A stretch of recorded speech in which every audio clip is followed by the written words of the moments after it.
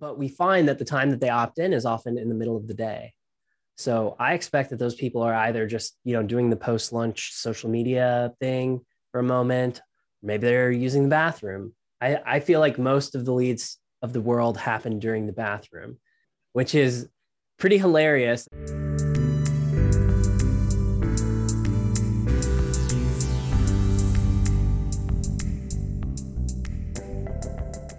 Welcome to another episode of Social PR Secrets. My name is Lisa Beyer, and I will be your host. Today, we welcome back Brandon Smits for part 2 of his interview. Brandon is a growth coach to agencies, freelancers, CMOs, and CEOs. In this episode, we talk about the demands and the mindset of a team and some digital detox secrets on working remote and being in growth mode. We also tap into Brandon's superpowers on how to create the best possible offer. Brandon specializes in the art of the offer and the art of persuasion. So welcome back, Brandon.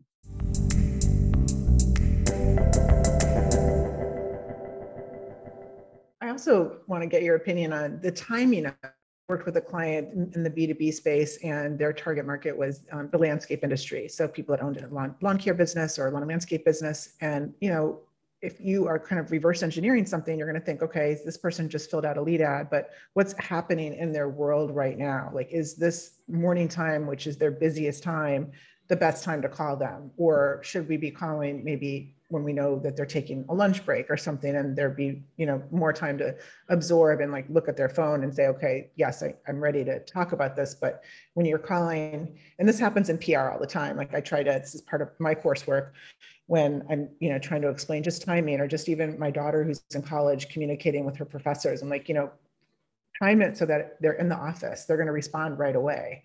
Time it so that, you're going to be the top of their inbox at 8:30 in the morning, and not, sending them a message at 4:30 in the afternoon when people are kind of burned out and they're checked out, or they're trying to go home, work off deadlines, or, it's like, the bewitching hour for me, at least in PR, is always from 4 to 6 p.m., whatever time zone you're on, because you're last on the list, to get back to somebody, because you're important, but, you're not as important as maybe the investors that you're trying to, get on board or whatever. So really, I think timing is so critical, and I want to see what your thoughts are. Do you have that as part of your, your experience, to make sure the best possible opportunity to get somebody to pick up or to respond to a text? So generally, we find that evening hours are the most successful at getting a hold of a random homeowner for the solar company. We also find that solar guys are most likely to invest in our products on a Friday, which is usually when they get paid. We find that an 8 a.m. call can often work pretty well to reach a homeowner, in addition to the evening. It depends on the type of person, really, in the end, that you're getting, right?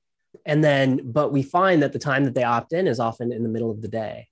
So I expect that those people are either just, doing the post-lunch social media thing for a moment. Maybe they're using the bathroom. I feel like most of the leads of the world happen during the bathroom, which is pretty hilarious. And then people are, if you're calling them right after, they're not answering for a reason. But, I think the most important thing to me about the timing of it is that you actually know intimately enough what their day is like to make a decision on when you should reach them. And you've thought about it. Whereas a lot of marketers will just sort of set up the sequence and like move about to the next thing. If you deeply understand your clientele, even if you're reaching out to job applicants or reaching out to like whoever, like consider when the best time is for them. I think there's a talent war out there right now, maybe unlike one the world has ever seen. Everywhere is hiring. Fast food's paying $15 an hour over here, $13 an hour. People can't fill jobs. Applicants are flaking at record rates, no showing, ghosting their appointment call. Like, you need persuasion for everything now. You really have to display to people the benefit of taking your interview, of being your client, taking your strategy call, answering via text. One of the things that we do is we send a confirmation call or a confirmation text about 24 hours in advance. And we ask them to reply yes if they still want the call. And we still have a call anyways. And honestly, only like 10% of people do it. But it's oftentimes nice for my salesperson to know, well, this person actually reached out back to us. Like, so this is very likely to happen. And you can always tell who the warmer leads are if you're tracking what they do in the middle. They'll often check out your website. They'll be trying to do research. So I think it's so important to know who the prospect or who the actual lead is. Like, do your research. You know, if it's a high value thing, if you have a million of them, like, it's a little bit harder to do, and you'll need to work in a framework of like a persona. Like, what time are they at their desk? When do they have the free time? What do they hate the most about what they do? What do they love the most about it? Like, these are things that you should know if you're going to be persuasive to somebody. Yeah. One thing that I want to switch gears, but still, like, keeping in mind persuasion and what you were just talking about, how, you know, we're having, like, you know, we can't get help. Restaurants can't get help. You know, this talent is just at an all-time high. People are ghosting. And keeping in mind the level of, let's just call it like digital health and wellness, you know, mental health right now is, you know, challenged more than it's ever been. So whether you're looking at persuading on the side of like your team and trying to recruit, or persuading as far as, you know, getting prospect through the funnel, keeping in mind the mental health and wellness. And, you know, what are some observations, or, you know, what are your thoughts around that? Well, I think we also need to persuade ourselves to show up, right? And we also need to, as entrepreneurs especially, we need to be critically honest, like, with our emotional state in any moment. Well, if you want to get really existential, right, there is only the now moment, right? The past doesn't exist. The future doesn't exist in a certain sense. I expect everybody's at least heard of this concept. So raising your emotional awareness of where you're at as an entrepreneur, in my opinion, is one of the most important things that you do, because without knowing it, you will leave cues of your mood, your emotion, and you will be much less effective if you're sort of in a conflict with yourself about what you're doing in that moment. You'll be like more likely to be angry, frustrated, despondent if you're not edgy. And it makes it, you know, it makes it a lot harder for people to even want to do what you're asking them to do if you aren't enthusiastic about what it would mean. So I think that's one piece of it.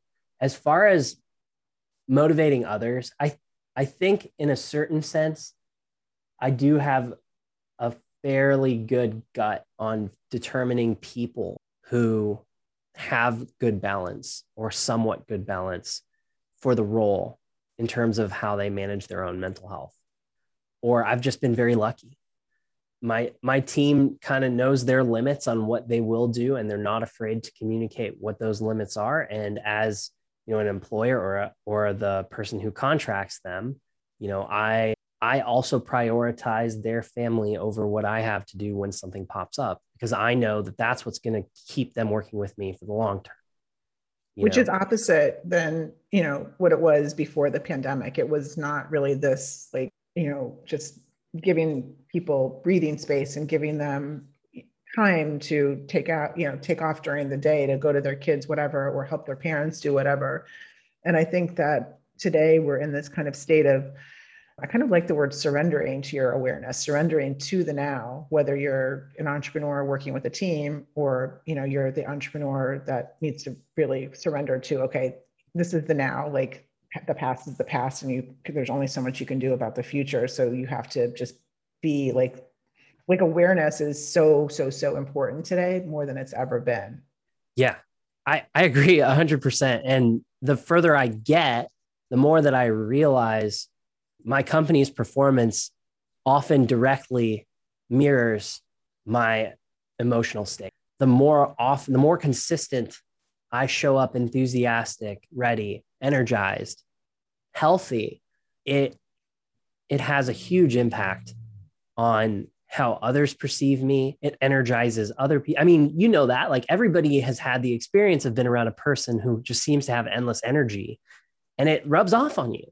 And I think if you're questioning whether or not that really matters, I'm here to tell you that it matters for the type of people that I want to work with, because because they will mirror that back to me, and they'll show up with enthusiasm that will get me more enthusiastic. It really helps because, business is challenging, and it takes. And also it's very challenging. And you're a great example of this, like, we're challenged. I mean, you don't meet with your teams face to face in person. I'm assuming not that much because you work globally across all time zones and, every continent. And what are some tips when you don't have that luxury of being in the same office or even doing a Zoom call that often because you're on completely different time zones? So I do flex more than my team does for time zone. So I'll do evening calls sometimes as a courtesy, and just functionally, it's much easier for me to schedule than, say, meet with 3 people I have in a plus 12-hour time zone. So that's like the more functional communication piece of it. My teams have always, like, just so happens that all of my businesses have sort of been virtual first, at least all the successful ones. So it's been great to find that as a normal dynamic.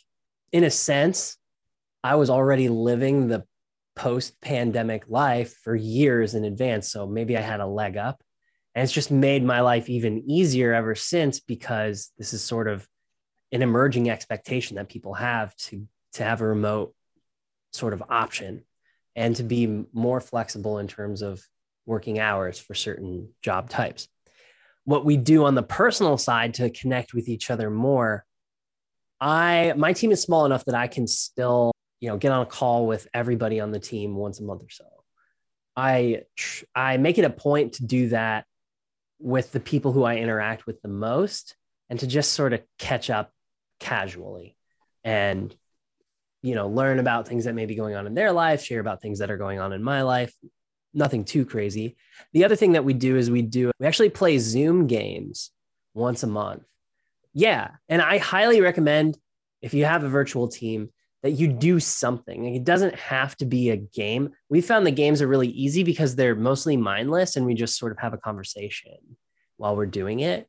And I found that it gives people a chance to just connect with each other and feel like they're a part of something. It is sort of interesting because most of the people that I work with, I've literally never met in person. And indeed, even Kat, who is my business partner, we've never met in person, but we've been on hundreds of Zoom calls before. I feel like I know her, but I have no idea how tall she is. Like, she could be 5'2" or 5'9". I don't know. So yeah, it's a pretty interesting world in that sense. Yeah, it is. There's actually a lot of people that I've met, like, over the years, either on Twitter or Facebook or through conferences or events, that I'll see them for the first time at a conference, but like, we've known each other for, years and years. So it is interesting to have never met somebody in real life. And hopefully one day you two will meet in real life, and you'll understand how tall she is or isn't. But she's like my height. I think she's like 5'6". But we've never met in person, so I don't know how tall you are either. Yeah, I'm 5'6". Okay. I think we're about the same height. If you can talk a little bit about Sure. 8Loop and Digital Distillery, because I think it's super valuable, wherever you are in the marketing world. Like, I'm a big believer in jumping across lines. So I'm in PR, and that's why I got into SEO, because the more you know about the different aspects of digital marketing, the more you're able to apply different strategies that, you can apply these, optimization strategies to PR that, like, traditional PR is never taught. So I think, like, PR professionals should learn, digital marketing, and digital marketing should learn PR, and, everybody will have more success.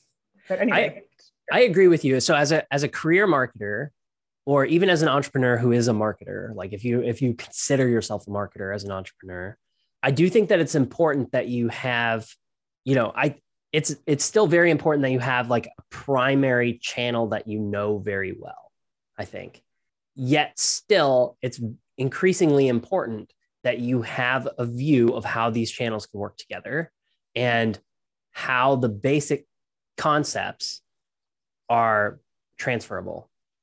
And one of the experiences I had recently at 8Loop, we were looking into our SEO plan, and at the same time working with a couple other types of contractors.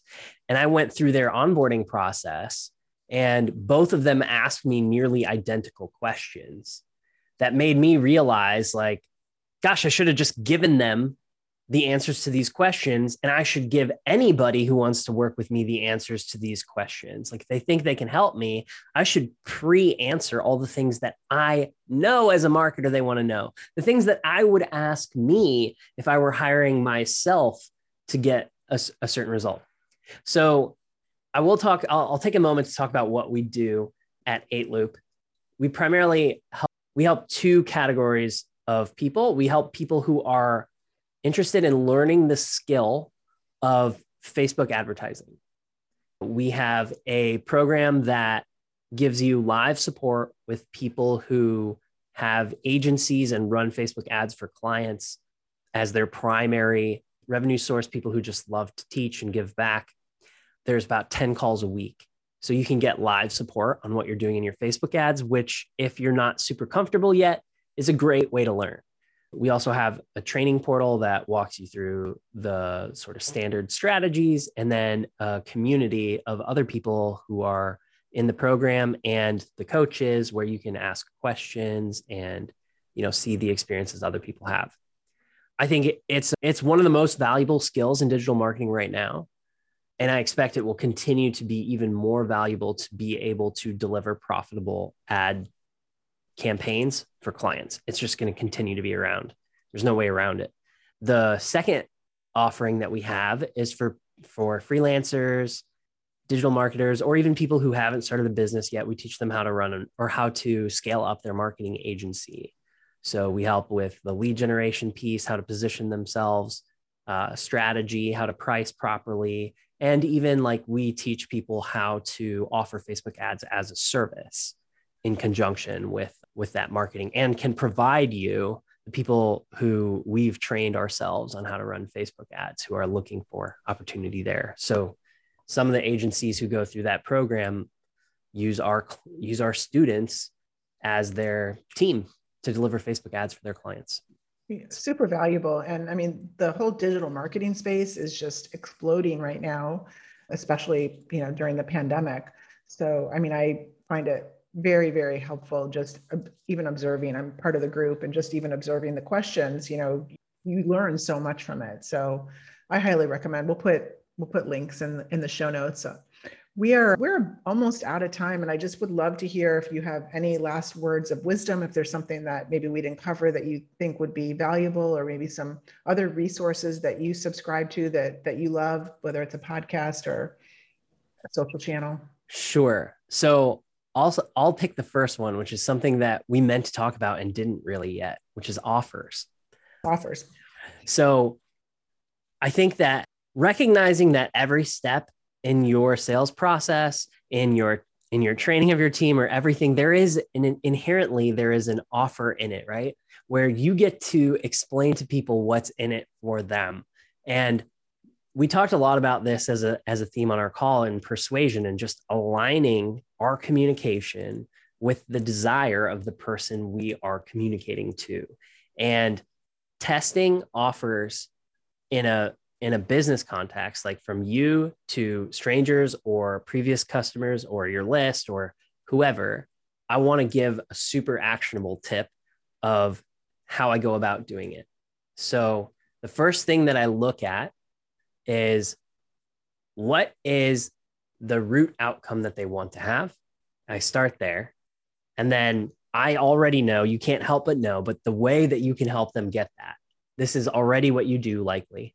But I start with what they want, and then I look to add in some social proof. So I'll say, hey, freelancers, don't you wish you had a team full of awesome marketers doing great work for your clients? Well, to do that, you're going to need a pipeline of people that you can bring into your business. For a limited time, we'll show you how our pipeline works and how we brought on 11 agency clients last month in my solo lead generation agency. And then I'll even test that by just posting it somewhere. I'll post it on Facebook.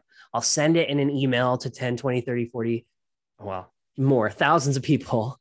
And then we'll get calls from it, and we'll have like the validated concept. And over time, you'll refine this. You can put it on a website, and then you can run ads to it. But having that offer tested first, can we sell a call this way? Can we sell our product this way? Like, could I get people to say yes? Like, here's how much it is. If you're interested, let me know. Like, can you actually get to a yes from how you've framed what you said, even with a call in the middle?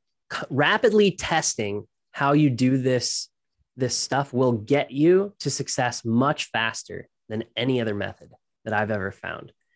And I highly encourage you to try it. I bet a lot of you are thinking, well, I mean, we've already got it figured out. I encourage you to try to beat the numbers that you currently have by micro testing little offers, just that realign the way you communicate your prospects' desires with your service. And I think what you're also talking about is really kind of touching on their pain points or their triggers, which would be opposite of a pain point. What's the trigger of what they're trying to achieve, but they're just not there yet, or something that's in between that they know they need, but right? That's kind of the bridge. Yeah. There is definitely a bridge, right? And sometimes it's just as simple as, I know that you need more leads for your business. I'll show you how I generated 150 new booked sales call appointments from Facebook ads last month. I don't know your audience. If they're very heavy digital marketers, they're going to be like, that's such a tired thing. But the truth is it works. I see it about 5 times a day from just people I'm friends with posting this same promise, but it consistently works. But what works even better is that plus your brand, who you are, how you convey it, how you run your business, like what social proof you have. That's where it really starts to become a vehicle for growing, your impact. Brandon, you are brilliant. Thank you so much for sharing all of these very actionable. I mean, I'm going to re-listen to our interview and apply some of those to my offer for my course and see how I can tweak things and kind of micro test it and see what's going to work and what's not. So if you're launching a course or, looking at maybe what your offer is, I would highly recommend going through these steps that Brandon just walked us through. Well, it's my pleasure. Thank you so much for inviting me. Of course. And so we will put in the show notes where anybody can follow you or catch up with you if they are interested in any of the nuggets of information or the sources that you talked about. But thank you for sharing all your social PR secrets. Thank you.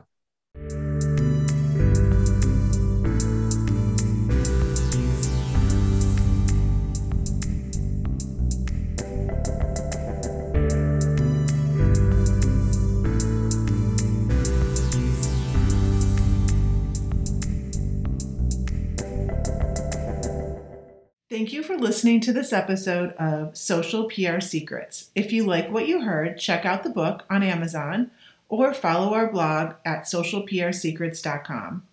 This episode was sponsored by The Buyer Group, a social PR agency striving to keep our balance in the digital world, practicing public relations, social media, and search marketing, while occasionally drinking a glass of wine or two for the best creativity and results. Thank you all for tuning in. If you would like to get a free chapter of Social PR Secrets, go to socialprsecrets.com/free.